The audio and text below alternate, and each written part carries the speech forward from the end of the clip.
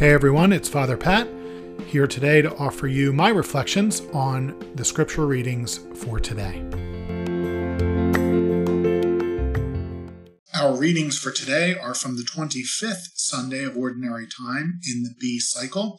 Our first reading is from the Book of Wisdom, chapter 2, verse 12 and verses 17 to 20. Our psalm response is an excerpt from Psalm 54. Our second reading is from the letter of St. James, chapter 3, verse 16 to chapter 4, verse 3. And our gospel reading today is Mark chapter 9, verses 30 to 37. A reading from the Book of Wisdom. The wicked say, "Let us beset the just one, because he is obnoxious to us. He sets himself against our doings, reproaches us for transgressions of the law, and charges us with violations of our training. Let us see whether his words be true. Let us find out what will happen to him. For if the just one be the Son of God, God will defend him and deliver him from the hand of his foes. With revilement and torture, let us put the just one to the test, that we may have proof of his gentleness and try his patience. Let us condemn him to a shameful death, for according to his own words, God will take care of him." The word of the Lord. Thanks be to God. Our response, the Lord upholds my life. The Lord upholds my life. O God, by your name save me, and by your might defend my cause. O God, hear my prayer, hearken to the words of my mouth. The Lord upholds my life. For the haughty have risen up against me, the ruthless seek my life. They set not God before their eyes. The Lord upholds my life. Behold, God is my helper, the Lord sustains my life. Freely will I offer you sacrifice. I will praise your name, O God, for its goodness. The Lord upholds my life. A reading from the letter of St. James. Beloved, where jealousy and selfish ambition exist, there is disorder and every foul practice. But the wisdom from above is first of all pure, then peaceable, gentle, compliant, full of mercy and good fruits, without inconstancy or insincerity. And the fruit of righteousness is sown in peace for those who cultivate peace. Where do the wars and where do the conflicts among you come from? Is it not from your passions that make war within your members? You covet but do not possess. You kill and envy, but you cannot obtain. You fight and wage war. You do not possess because you do not ask. You ask but do not receive because you ask wrongly, to spend it on your own passions. The word of the Lord. Thanks be to God. The Lord be with you. A reading from the Holy Gospel according to Mark. Glory to you, O Lord. Jesus and his disciples left from there and began a journey through Galilee, but he did not wish anyone to know about it. He was teaching his disciples and telling them, "The Son of Man is to be handed over to men, and they will kill him, and 3 days after his death, the Son of Man will rise." But they did not understand the saying, and they were afraid to question him. They came to Capernaum, and once inside the house, he began to ask them, "What were you arguing about on the way?" But they remained silent. They had been discussing among themselves on the way who was the greatest. Then he sat down, called the 12, and said to them, "If anyone wishes to be first, he shall be the last of all and the servant of all." Taking a child, he placed it in their midst, and putting his arms around it, he said to them, "Whoever receives one child such as this in my name receives me, and whoever receives me receives not me, but the one who sent me." The Gospel of the Lord. Praise to you, Lord Jesus Christ. British recording artist Ed Sheeran doesn't like American award shows. Now, to be honest, Ed Sheeran doesn't really impact my life, nor do his opinions. In fact, despite the fact that he is one of the most successful recording artists of all time and has won 6 Brit Awards, 4 Grammys, and 2 MTV Awards, until a couple of years ago, I had never heard of the guy, and I still can't tell you one song that he sings, although I'm sure he's very nice. But he attended the MTV Awards last Sunday, and he said he thinks the atmosphere is horrible. Quote, room filled with resentment and hatred, unquote, and, quote, just lots of people wanting other people to fail, and I don't like that, unquote. Notably, he enjoys attending the British award shows more because, quote, in England, our award shows are just like everyone gets drunk and no one really cares who wins or loses. It's just sort of a good night out, unquote. See, the Brits are really good people. Plus, that's where most gin comes from, so I like them for that reason as well. But before I risk restarting the Revolutionary War, I think Sheeran's observation captures an undeniable human phenomenon. Competition and pride often bring out the worst in people. I mean, let's face it, no one ever chants with joy, "We're number 2." Olympians aren't noted for winning the most bronze medals, are they? And certainly no one ever celebrates a demotion at work. The church, of course, is immune from such worldliness, right? Well, except one of the first things that Pope Francis changed after his election were the standards for being named Monsignor, outside of certain Vatican and diocesan positions with which the title comes with the territory. The Holy Father restricted nomination for the honor to those priests 65 years of age and older who his bishop wanted to recognize for extraordinary service to the church.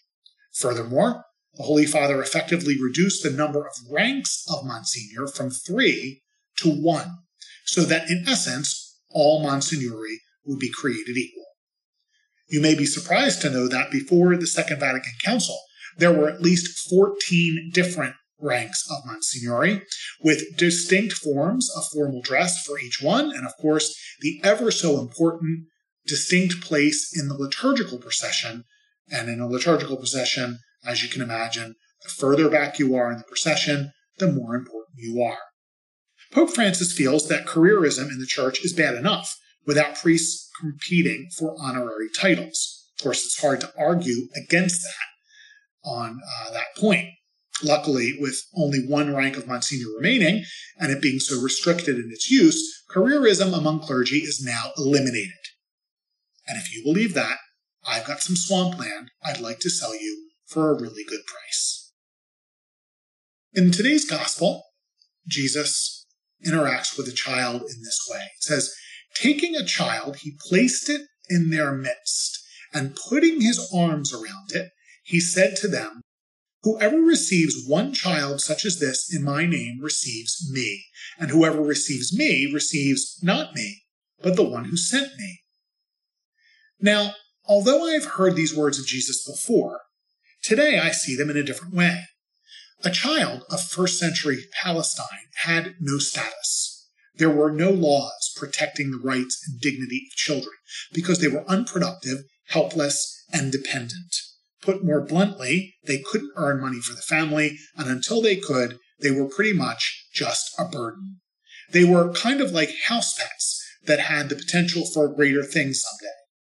In fact, in these days when there is so much debate over the use of proper pronouns, it's interesting that the child Jesus welcomes in today's gospel, by the way, by putting his arms around it, very interesting, I think, that child is not referred to by gender. Instead, that child is twice referred to as an it. I've always interpreted Jesus' words as instructing us to welcome the poor and the lowly, and we should, of course, but that's only one aspect of his meaning. He actually compares himself and his Father to the child.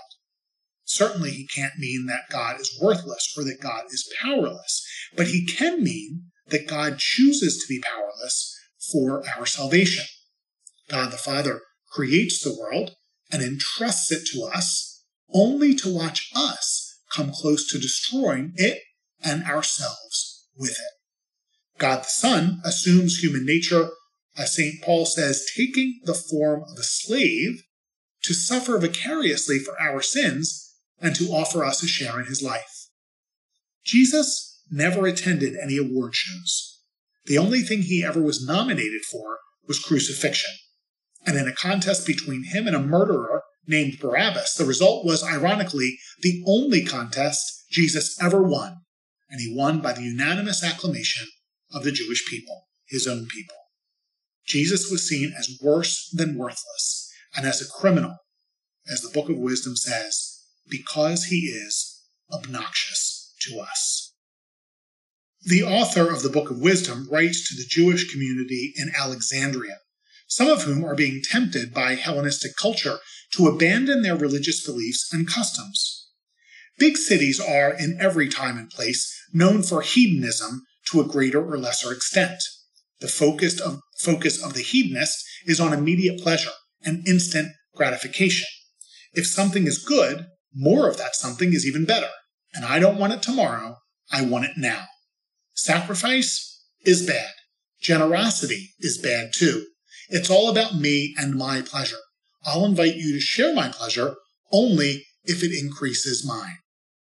So we can see how the Jewish dietary laws and moral statutes, especially in regard to the poor and the weak, would be unpopular among the Jews who are seeking enculturation and upward mobility in Alexandrian society. The holy man who spends his time in humble prayer, participates faithfully in the temple sacrifices, and cares for the needs of his neighbor is indeed obnoxious, a constant reminder to the hedonist of what he maybe should be doing, and an unspoken sentence of judgment on his deeds. So is it any wonder that Jesus never won the Best Preacher award among the Pharisees and scholars of the law? Better to have him crucified, even in the mind of the average Jewish believer, if it keeps the Roman government from viewing the Jews as a problem to be eliminated. The Book of Wisdom then says what the solution should be for someone who is obnoxious like that. They say, let us condemn him to a shameful death, for according to his own words, God will take care of him. That's what happens when we start competing for the passing things of this world. Money, fame, pleasure, honor, and I think the worst temptation of all, power. St. James is a little more blunt than Ed Sheeran on this point. He tells us, where jealousy and selfish ambition exist, there is disorder and every foul practice. Where do the wars and where do the conflicts among you come from? Is it not from your passions that make war within your members? The thirst for power and honor has one clear result: evil. Plain and simple. It admits of no exception. There is nothing good that comes from it. And what's ironic is those who pursue it don't even achieve the end for which it is pursued. St. James goes on, you covet, but you do not possess. You kill and envy, but you cannot obtain. You fight and wage war. You do not possess because you do not ask. You ask, but do not receive because you ask wrongly to spend it on your passions. St. James says that despite our desperate quest for these things, we don't possess them. Why? Because we don't ask. We don't ask. Instead, we push, shove, and grab for what we want. To ask would mean to realize that nothing is really ours. We have created nothing, and so we deserve nothing. Anything good that we do have is a gift from God, and given at his good pleasure and according to his will. It is when we think we deserve what we desire that we descend into the ugliness of sin. To be a disciple is to accept our helplessness, accept our smallness, accept our powerlessness, and in humility to ask for what we need, trusting that God will put his arms around us and give us everything worth having in abundance. You want proof? Name a Pharisee who rose from the dead. That said, Is there an award given for Best New Podcast, Religion and Spirituality? I'm asking for a friend.